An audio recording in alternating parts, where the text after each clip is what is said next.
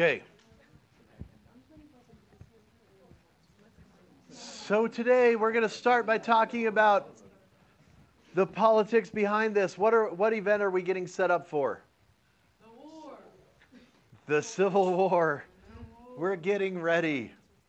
You're going to see how this comes. So here's the plan. This is the kind of overall plan. We finish, this is the last thing on kind of antebellum slavery. This. Then we go in and we do, we spend a little bit of time on the West, moving west before the Civil War. Then we do our test. Well, moving west before the Civil War, so we have Texas. We don't talk about Texas in great detail, except Texas gives us a great chance to look at historical memory. So we look at the historical memory of David Crockett, more popularly known as Davy Crockett, a name he was not fond of himself.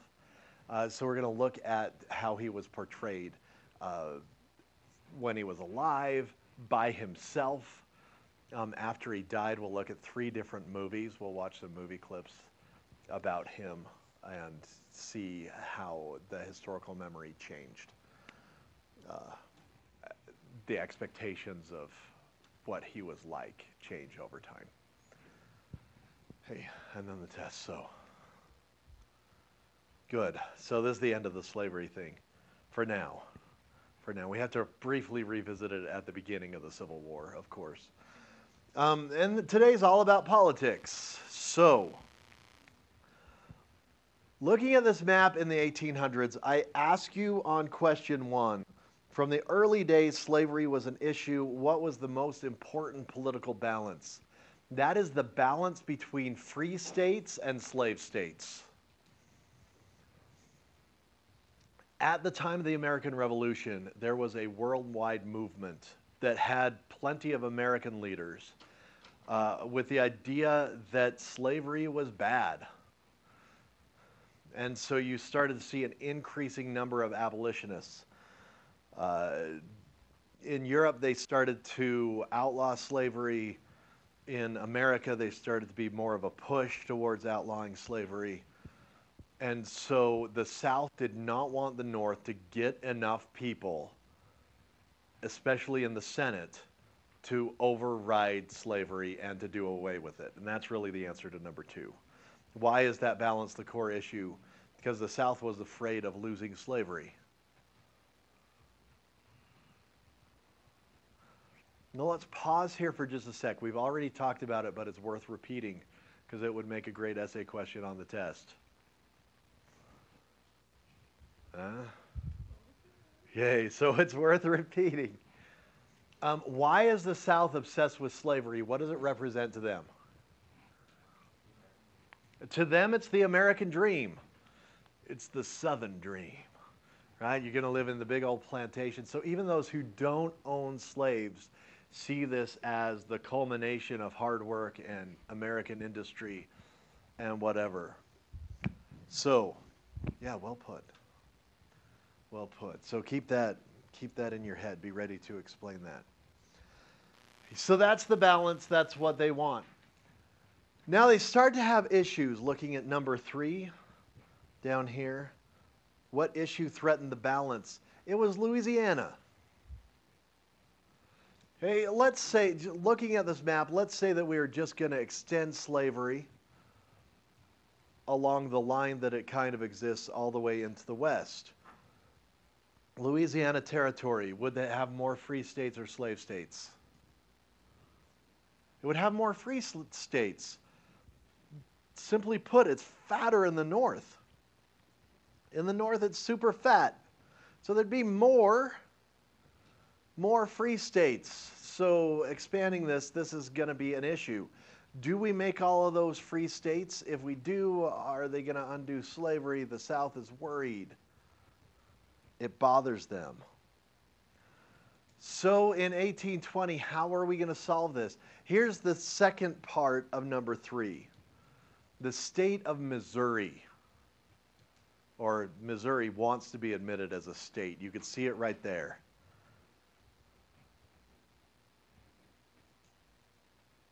they would be a slave state. The North is a little worried about the South having too much power too.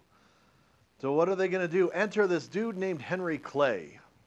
Henry Clay at that time was the Speaker of the House of Representatives, and he had this idea, let's compromise.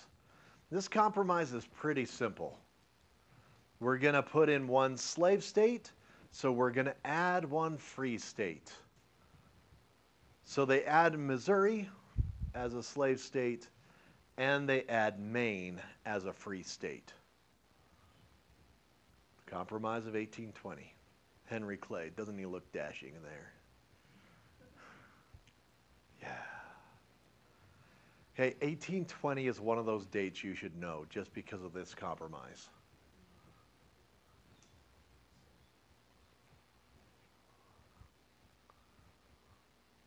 Hey, sound good?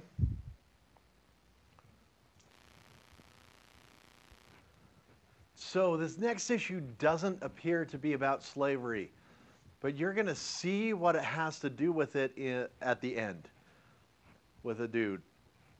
It's going to pop up. So at this time, so we're 1830s now.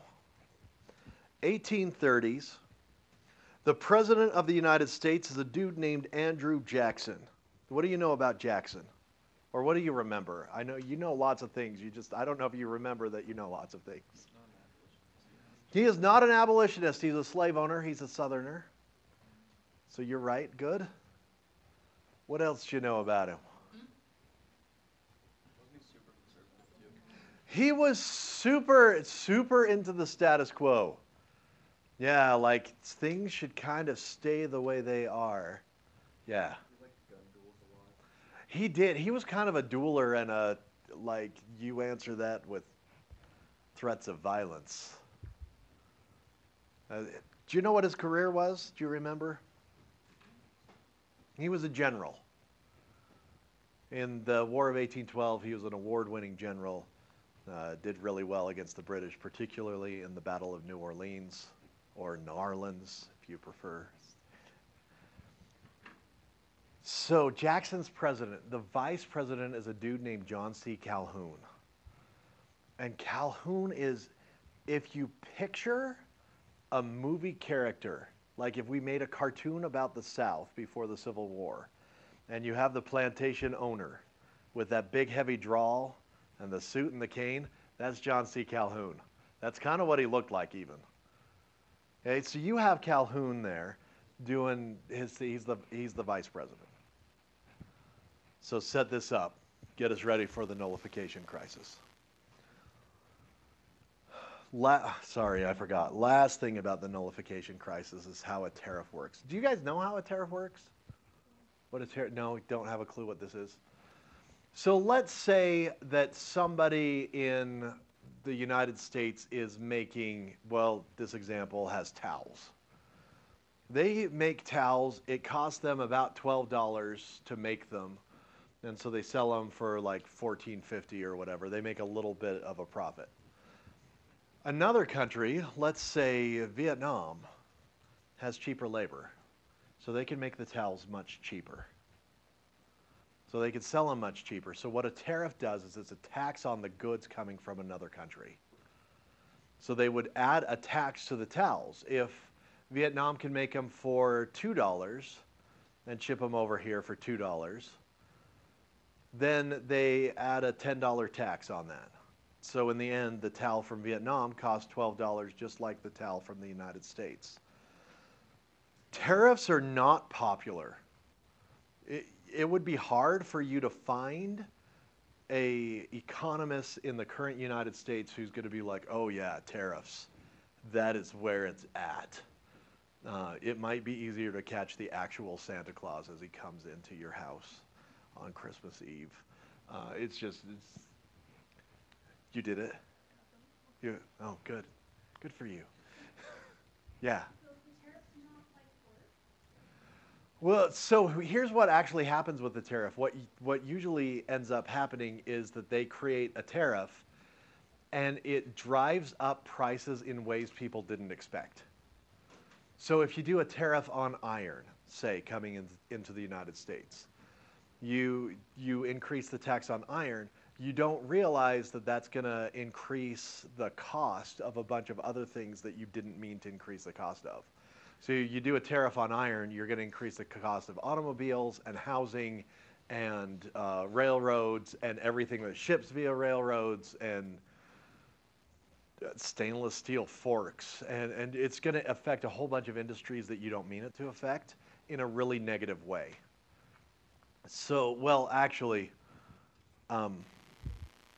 ignore most of this slide, but just look at the graph. When after World War I, when the United States started struggling, Senator Smoot and Senator Hawley decided that the best thing they could do was to create a tariff. And so they did. It's called the Hawley-Smoot Tariff in 1930. This took what was an economic problem and turned it into an economic disaster. Essentially, it caused the Great Depression. This is why economists tend to not be fans of tariffs, because they have negative results. Workers are often fans of tariffs because they only feel like it impacts their one industry.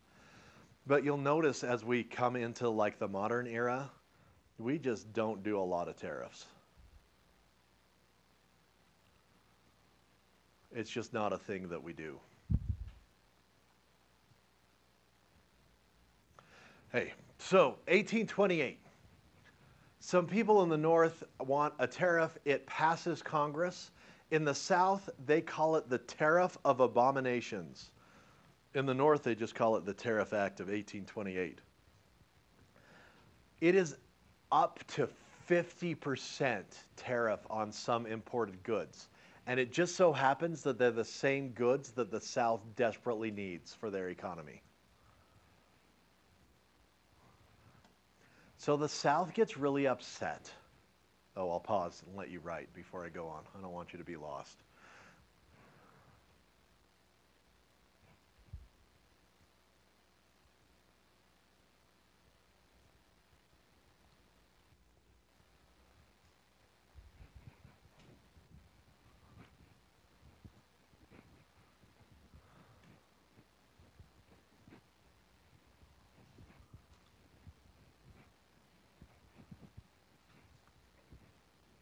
Okay, so the South sees this tariff as an attack on their way of life.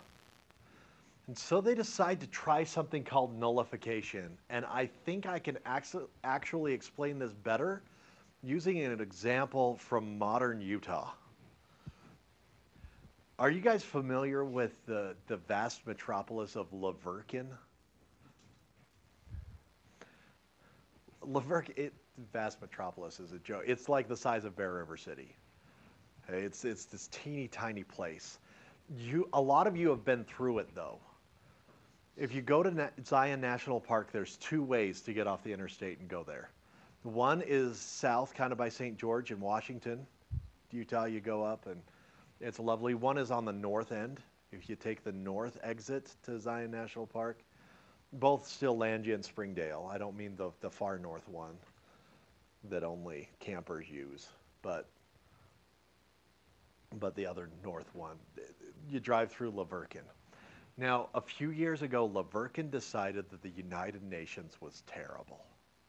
So the City Council of La Verkin passed a law outlawing officials from the United Nations from doing any official UN stuff in La Verkin.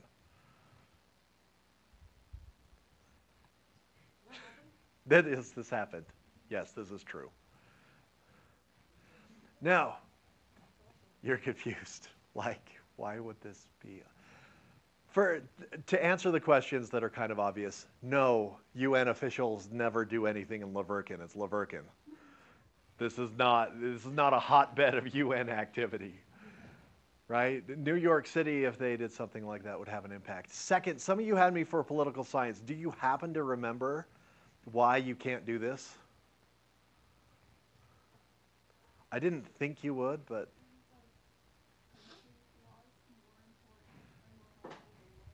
Good. There is a clause in the Constitution called the Supremacy Clause. So in the Constitution itself, that says that if a local law or a state law and a national law ever compete, the national law takes supremacy. It wins. So we couldn't convince the state of Utah to allow us to, say, kidnap people or, murder, whatever. It's illegal at the federal level. It's illegal here too. So La Verkin actually legally can't really do this. How come no one's done anything? Because it doesn't matter. Like,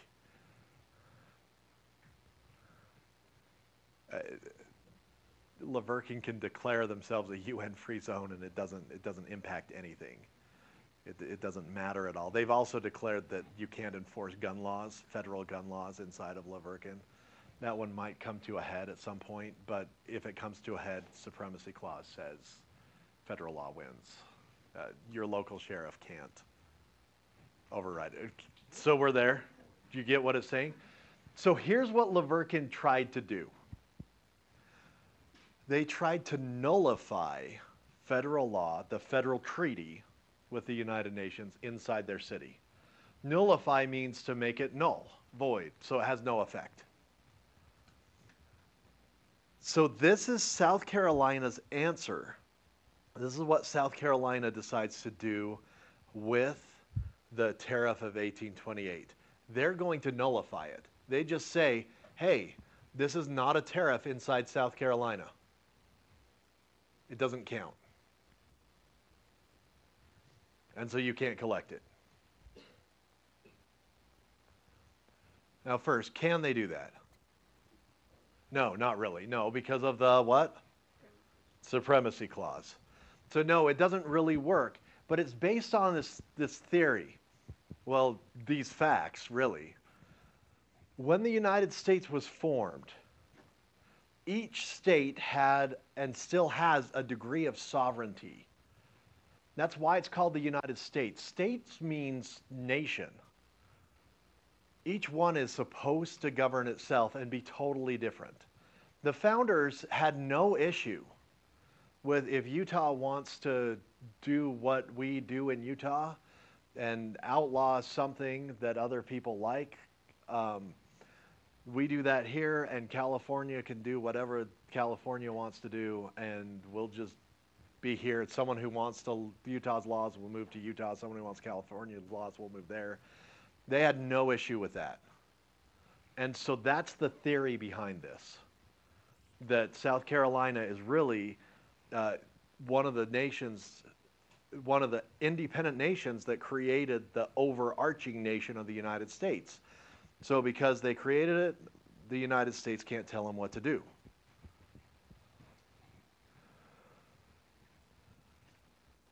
Now, do you remember what I told you about Andrew Jackson? What was his career? He's a general. You ever hear the phrase, to a hammer, everything looks like a nail? To a general, everything looks like a time to attack. And so Andrew Jackson's answer, and by the way, Vice President Calhoun actually wrote the nullification idea. He didn't sign it, but he wrote it. So Andrew Jackson's idea is that we're going to force everybody to pay this tax. So he convinces Congress to pass this bill called the Force Bill, the Force Act. The Force Act authorizes the U.S. military to go in and forcefully collect this tax. It's the mid-1830s. Now, where have we seen a national leader before try to get the military to collect a tax? Yeah, good. Boston, King George. How'd it go? There was a Tea Party and then something about a rebellion, a revolution, and our own country, right? It didn't go well. But Jackson he's a cocky son of a gun. So he refuses to back down. He's right. This is the way it's going to be. So South Carolina is like, you know what? Maybe we'll just form our own country. And it looks like everything's going to fall apart. If only somebody could come in and compromise. No, here's Henry Clay again. They call Henry Clay the great compromiser. because he was really great at compromising. He had gone back to his home state, and I forget what that was. He was born in Virginia, but I want to say he was a representative of Kentucky. But no, so he is no longer the Speaker of the House of Representatives. So they kind of pull him in special for this purpose. Hey, Henry, can you save us again? He says, yeah. So they pass a better tariff, one that makes more sense, that isn't quite so over the top. And South Carolina agrees to repeal their nullification bill. They pass another nullification bill right after, but everyone ignores that and pretends it didn't happen because they don't want a war. So, Civil War averted again. No wonder they call this dude the Great Compromiser.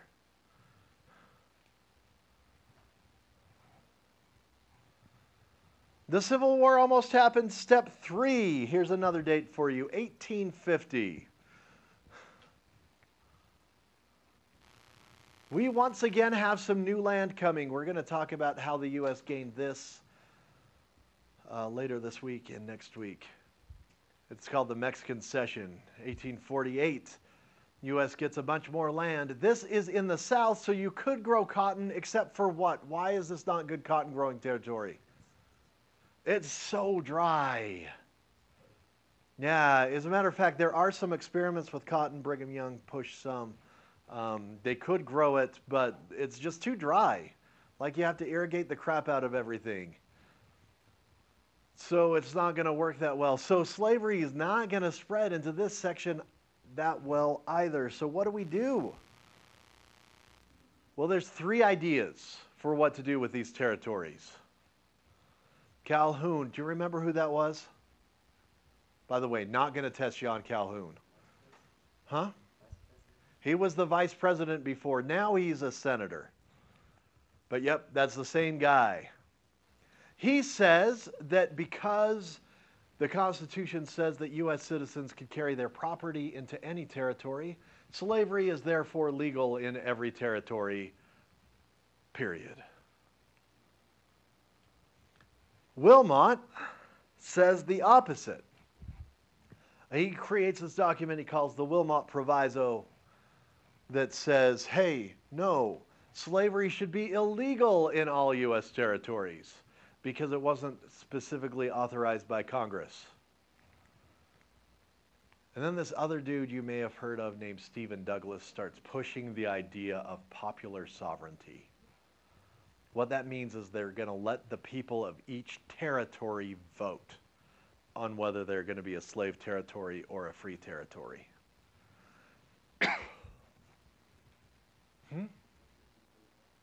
Let the people vote.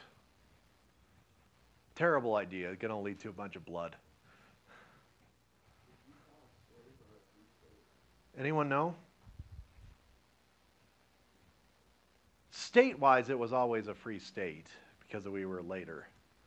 But territory, as a territory, was Utah a slave territory or a free territory? It was a slave territory. It was a slave territory. There were a total of, if I remember the number right, and I might not, 36 African-American slaves in the state of Utah. There was about 200 free black people in the state. Not state, territory. That's why I emphasized that earlier. But yeah, they voted. Remember, Utah included most of what's now Nevada, Utah, and Colorado. And so it did have an impact here. Not a huge one, but a huge one on those 36 people. Great question, by the way. Hey, so they bring Henry Clay out of retirement. Because who could possibly be better? And he comes up with this thing that's going to postpone the Civil War by 10 years. So, yeah, I mean, yeah. We should probably pull him back again. We could probably use him again today. So, and he's a name, you should know Henry Clay. Like, I know you've probably never heard of him before, but he's a name that you ought to be familiar with, Henry Clay. Okay, so California is going to come in as a free state. The balance is just going to be off. There's going to be more free states, period.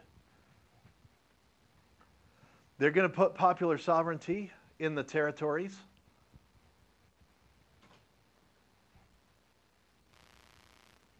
And I didn't mean to hit that button. Sorry. Washington, D.C., they want to stop the slave trade. They're not going to stop slavery, but they're going to stop slave trade in the nation's capital.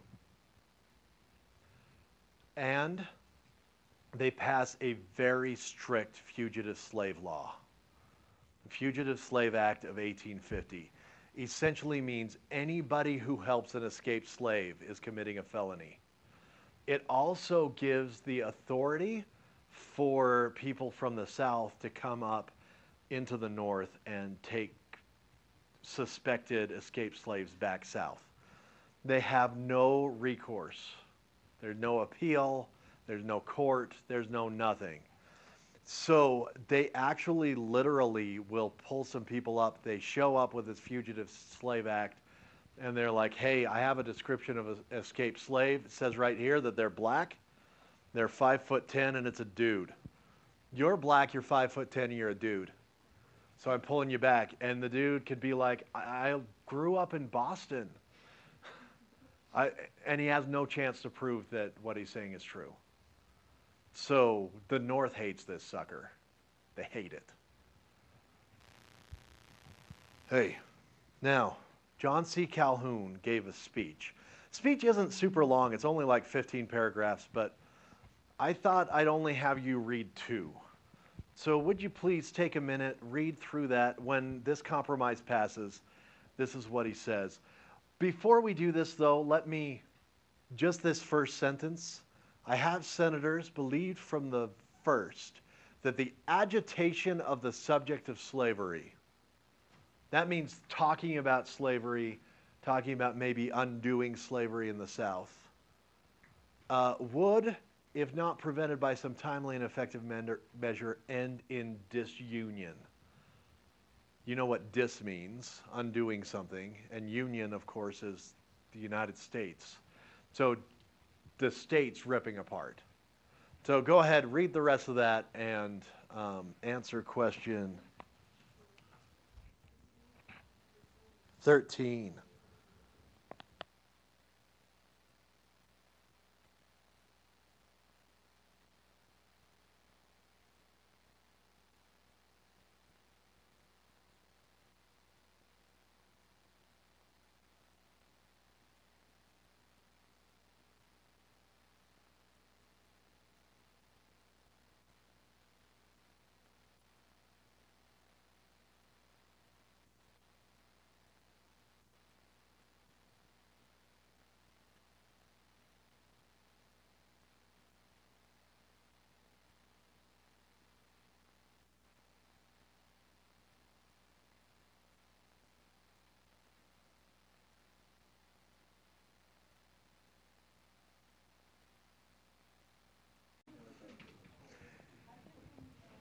Here's what...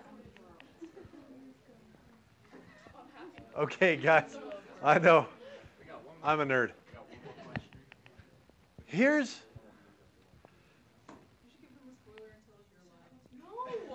the thing. Okay, at the end of the Civil War, so here's the spoiler, but not for Mr. Boxelder. At the end of the Civil War, the South realized that they lost, and so they intentionally rewrote their story to try to make the Civil War be about something other than what it was about. That's why I'm sitting there giving you things like, oh, look, they're talking about slavery. It's going to result in disunion. Because when you look at the primary documents, if we take slavery out of American history, we remove the Civil War too. And that's what it is. But it's not. As a matter of fact, it's so prevalent, it was so powerful that historians actually gave it a name that you'll learn, not for this test, so don't. But it's called the Lost Cause. Because the dude who came up with the idea wrote a book. He called it The Lost Cause. So the Lost Cause theory is that something like states' rights or whatever led to the Civil War, where in actuality that's something that the South invented. And they invented it after the Civil War to make it look like they weren't as bad as they were. I had Southerners in my family who are turning over in their graves. Okay, so let's hit this last one. What's the actual result of this? The actual result is that the Northerners are really ticked off by the Fugitive Slave Act. Like I said before, they're frustrated because it really forces them to be enforcers of slavery. They do not like this. It starts to turn even the abolitionists, or even the non-abolitionists, into people who are not fans of slavery. It's going to lead one lady, a lady named Harriet Beecher Stowe, is so bothered by it that she writes a fictional novel about it called Uncle Tom's Cabin. Uncle Tom's Cabin is so important in history that when Stowe, the lady who wrote the book, met Abraham Lincoln, he said, "So, you're the little lady who wrote the book that started this great war." Yeah, so this is big. This is not a good thing. No. Okay, the second thing it did is what happens with the rest of Louisiana Territory. And look at it on that map. You have Kansas and you have Nebraska, which is eventually going to be Nebraska, a big chunk of Montana, North Dakota, and South Dakota. What are they going to be? Are they going to be slave or free? Ooh, this issue is not resolved. Yeah, so Compromise of 1850 is going to delay the Civil War, but it's not going to really prevent it. Poor Henry Clay. I'm going to do a side note here, just because you should hear this at some point, because it really matters. Now, I'm not a huge advocate of being super PC. I think people go over the top. It seems like people wander around hoping to be offended by stupid stuff. But this is one that you should know. I don't think it falls in the category of stupid stuff. Here, this old advertisement uses the term colored people. We don't use that term. And here's why. Because in the 1960s, when the anti-civil rights people were like turning fire hoses onto black people and being really, really horrible to them, they used the term colored people a whole bunch. So we usually use the term people of color. It's the same reason we don't use, say, a swastika on stuff. We don't put it on, it's not because the swastika is inherently evil, but it became associated with something really nasty due to some historical events that I'm hoping you're already familiar with. It's what it represents. So it's the same thing here. So that's why people of color, no problem. But colored people is only a term you want to use if you like getting fired or looking like a racist 1960s bigot person. So I know that you don't run into that when your English teachers at the middle school teach you like To Kill a Mockingbird. They don't have that conversation, and I wish they would. So, make sense? Okay. Good.